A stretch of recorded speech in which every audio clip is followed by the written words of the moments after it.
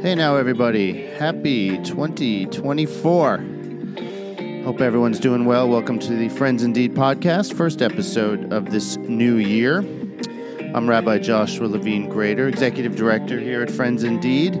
So glad you could join us for the show today. I'm recording on Friday, January 12th, 2024, and that will relate to the topic we're talking about today, which is the reopening of our bad weather shelter. But before, just to remind everyone, Friends Indeed, we are an organization, nonprofit, interfaith, that provides supportive services to meet basic human needs. So our neighbors who are experiencing homelessness and insecurity and vulnerability can rebuild their lives. And our mission is all about compassion, dignity, connection, love. And we have really missed not being able to host the bad weather shelter. So for those that don't know, for 35 years, we, since 1988, hosted the shelter, ran the shelter in partnership and support with the city of Pasadena, and it was located at the Covenant Church. And since COVID, we have not been able to have the congregant shelter. First, because of COVID restrictions, we just weren't able to accommodate those. And then we were really struggling to find a new location since Covenant Church wasn't able to host us any longer. So we spent a lot of time, us and the city of Pasadena, trying to locate a new space. And there really are three major components to what a new space required. First is it had to have the logistics of what we needed, a large gym area for the actual cots and sleeping, a kitchen to provide the food and the meals, preparation and cleanup, bathrooms, access to those, and that's one component. The second is location. We really need to be in a central part of Pasadena. Covenant Church is on Lake Avenue, and was near the metro, near bus stops, and just a central location to where our folks might already be. And so we couldn't put it too far east, too far west, too far north of Pasadena, central Pasadena. And finally, the last component, which perhaps is the one that drives the other two, is needing a congregation that is supportive of doing this work, a pastor and a congregation and community that is willing, able, and hopefully really passionate about hosting a bad weather shelter and all that entails for the winter months. So we are really, really thrilled that after this much time of looking and seeking, that we have landed in a new spot. And I'm really proud to say that this season and going forward, we're going to be at Trinity Lutheran Church, which is on Walnut, just east of Lake. So it's a great location. They have a really good space, almost identical to what we had before in terms of size and the accommodations we need. And they have that most important component, which is a very supportive pastor and church council and congregation who really believe in the mission and believe in this work. So we are having our first night of this new season on Monday, January 15th, which, as you'll hear in my conversation, it's fitting that it's Martin Luther King Day, Martin Luther King weekend. So I'm really glad and honored to bring on to the show Pastor Sharon Richter, who is the pastor of Trinity Lutheran Church, and I was grateful she was willing to talk to me. We communicated on Zoom, and I'm just grateful to welcome her to the show. So, Pastor Richter, I'm really glad you were able to join the show today, and we're really grateful that your church is going to be the new host of the and location of the bad weather shelter this season and going forward. So, maybe just tell us a little about yourself and your path and how you came into this role. Sure. I actually come to pastoring quite late. I've only been a pastor for 5 years, so I had a long career in writing and editing and also in translating. I translate Chinese to English, mostly in technical fields. So Wow. I still do that, but that's sort of avocational right now. And my father and my uncle and my son, they're all pastors. And I felt like I was being called for a long time. And I always said, well, I'm too old. But now I'm even older. And, God is nothing if not persistent. So finally, eventually, I decided I would go ahead and follow in their footsteps. And my son, he loves to say I followed in his footsteps. Kind of true. It's kind of true. And that's really interesting. Just as an aside, did you live in China or? I lived in Taiwan for a year. I studied Chinese mostly. I was an anthropology student in college and in graduate school, and I was preparing to do a PhD in anthropology with a specialty in China. But I was married at that time, and I sort of got burned out, and I decided I would do the translation because I had like 6 years of Chinese and a year in Taiwan. And then I was ready to have kids. So my son is my dissertation, I guess. So is it Mandarin that you? Yes, Mandarin. Yeah. So I will say, also as an aside, a very large percentage of our food pantry clients are elderly Chinese people, most of whom speak zero English. So if you ever want to volunteer up here. We have our own food bank on Saturdays, and that's true for us as well. Some of them are Cantonese speakers, but most of them are Mandarin speakers. And on the days that I help out there, which is about every other week, I am sometimes able to be helpful to them. Yes. But my speaking ability is actually rather limited because it's been so long since I, actually spent a lot of time speaking Chinese. But I translate, I read it, and so that's the facility that I have is mostly translation, not. Yeah. Well, yeah. I'll keep that in mind also. So tell me, is Trinity your first post? Well, it's my first post as an ordained pastor, but I served for a year at Mount Olive Lutheran Church in Santa Monica as what they call a vicar. That's sort of a pastor in training. And then in my second and third year of seminary, I served 2 little churches in north central Pennsylvania. As I did all the pastor things, except I wasn't permitted to do communion yet because I wasn't ordained. Mm-hmm. But I did all the other things. So, yeah. So, so you came to Trinity. Are you from this area, or are you from back east? I grew up in Los Angeles. I grew up in Southgate. I went to Southgate High School and Southgate Junior High, and I went to Cal State Long Beach. And so, my background, my roots are here. But for most of my married life, we lived in Philadelphia or central Pennsylvania. So then once my husband was ready to retire, we came back here because we like it. We like the weather. Yeah, a lot better than Philadelphia. I feel at home here. Especially today and this kind of week. So wonderful. So tell me about your church, about Trinity Lutherans, its history and its mission. Well, Trinity's been here since 1903.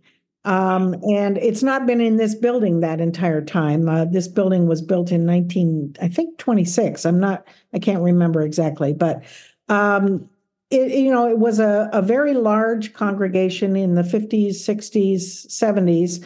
And then, like most churches, it has dwindled, especially since 2000 or so. And that's true for Christian churches all over the country. Even the evangelicals are shrinking somewhat. So it's going through that. I would call it a small congregation right now, but we have a big property. So we're called, both, Jews, Christians, and Muslims, all of us, the Abrahamic faiths, we're all called in our scriptures to serve the poor and the dispossessed and the oppressed. And so the way we can best do it now is not so much with our congregation volunteering, because we have so few people, and not so much with money, because we don't have all that much of that. But we have a big property, and so we decided that the best way we could serve our mission, which is to serve the homeless and the poor and the dispossessed, is to use our property for the best advantage. So we have a couple of different ministries. We have a safe parking program, which is done in collaboration with Foothill Unity Center. They do the case management, and we have people that park on our property that are living in their vehicles, and we provide bathrooms and that sort of thing. And then, of course, when this opportunity to host the shelter came up, we had a long discussion about whether we could manage to do it. And of course, we couldn't do it without your help. So it's a collaboration with Friends Indeed that you guys will be running it, and we are hosting it. And we had to do quite a number of upgrades. And the city is going to help us upgrade some of our facilities to meet their codes. But we thought this is something that we can actually do. And so that's why we're doing it. It's fantastic. So you mentioned you have a food bank also. Yes. Tell me about your pantry. Well, it's rather small, I think. I find this out when I go to the Los Angeles Regional Food Bank every year, and I see food banks that are serving hundreds of families every week. And I go, wow. We operated out of the end of our social hall. So, I mean, we could be big if we made our whole fellowship hall into a food pantry. But we decided that we're going to use it for this shelter instead. So we're going to probably stay small. We serve about 25 to 30 families a week. During the pandemic, that went up to about 65, and we were delivering food boxes to seniors and that kind of thing. But it's relatively small. But it's one of the oldest food banks in Los Angeles, we're told.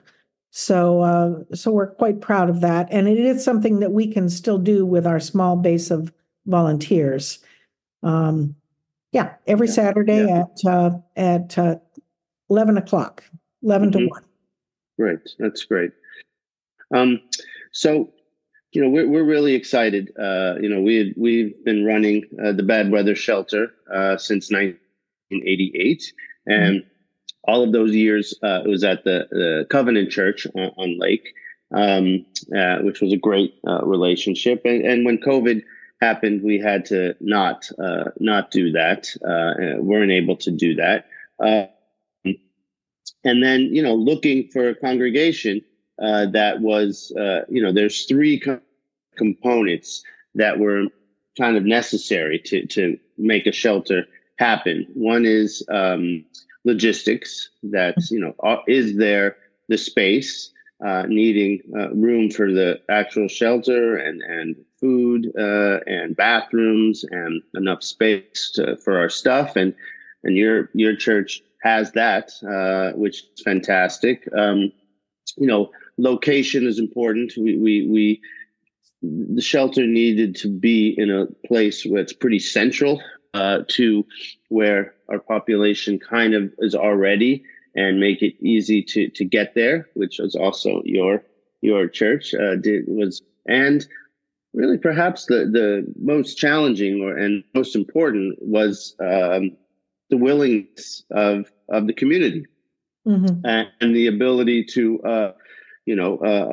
have a spirit that says we want to do this, and has, I assume you have a council or a board of lay people. I know it has different Yes. names in different, but they were obviously supportive of doing Yes. this. Can you, without disclosing anything, what were those conversations like in describing this and their reactions? The council has been 100% supportive. We worked through some of these, the issues you might suppose would come up with our safe parking program, because that's been offered for the last 2.5, almost 3 years now. And so some of the questions that arose is, does this mean we're going to have a lot of homeless people hanging out on our property? Does this mean that that maybe some of our elderly people might be afraid to walk through the parking lot? Does this mean it's, things like that? And the safe parking program is the folks that are in it are relatively stable, and most of them are employed, and they're being helped to find housing.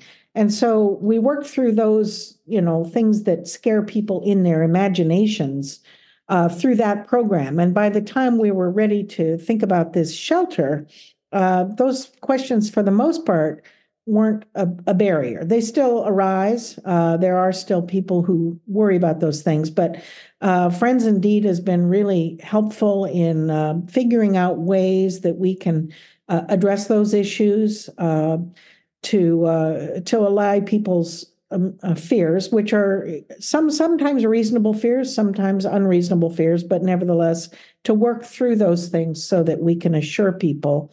And really, it wasn't a hard sell at this point. Trinity has a history of being, sort of, this is like the third iteration of some kind of shelter on our property. The first one was many years ago, about probably 30 years ago, 25, 30 years ago. And there were some issues at that time. We had people set fire on to our sign. We had a porta potty. Somebody set fire to that. All these things are scary things. But and then there was another shelter that was run by Lutheran Social Services for a while, and those didn't post many problems. And but now it's 20 years later, so it's a whole new thing. Yeah.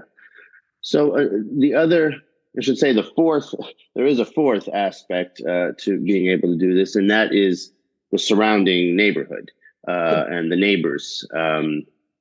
And Trinity is a little different than where we were at Covenant, which was a little more of a commercial, right on lake, and the housing, the residential was further down the block. But without any businesses, and we were right next to the fire station, which added some security. But your church it's on Walnut, so it's a fairly busy street. But there are clearly neighbors, businesses, and residents. So we had meetings, open meetings that the city ran. But I'm curious, and some folks did come to the city council, which we were both at, and heard some of their complaints and their concerns. Have you heard anything else? Did you hear stuff about the safe parking or about the pantry? No, we operated the safe parking for, like I said, close to 3 years, and we've not received a single complaint from anybody. To my knowledge, most people didn't even know that we had it. There were, very few incidents of any kind and certainly nothing notable that would alarm people.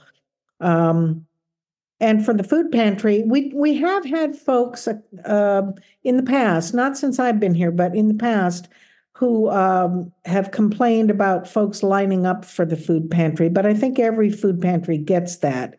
You do the best you can at crowd management and clean up after if people leave things lying around. And so far, so good. Since I've been here, we haven't had any issues with the food pantry either. Yeah. So we really appreciate it, and I should have said at the outset, that the pantry is opening.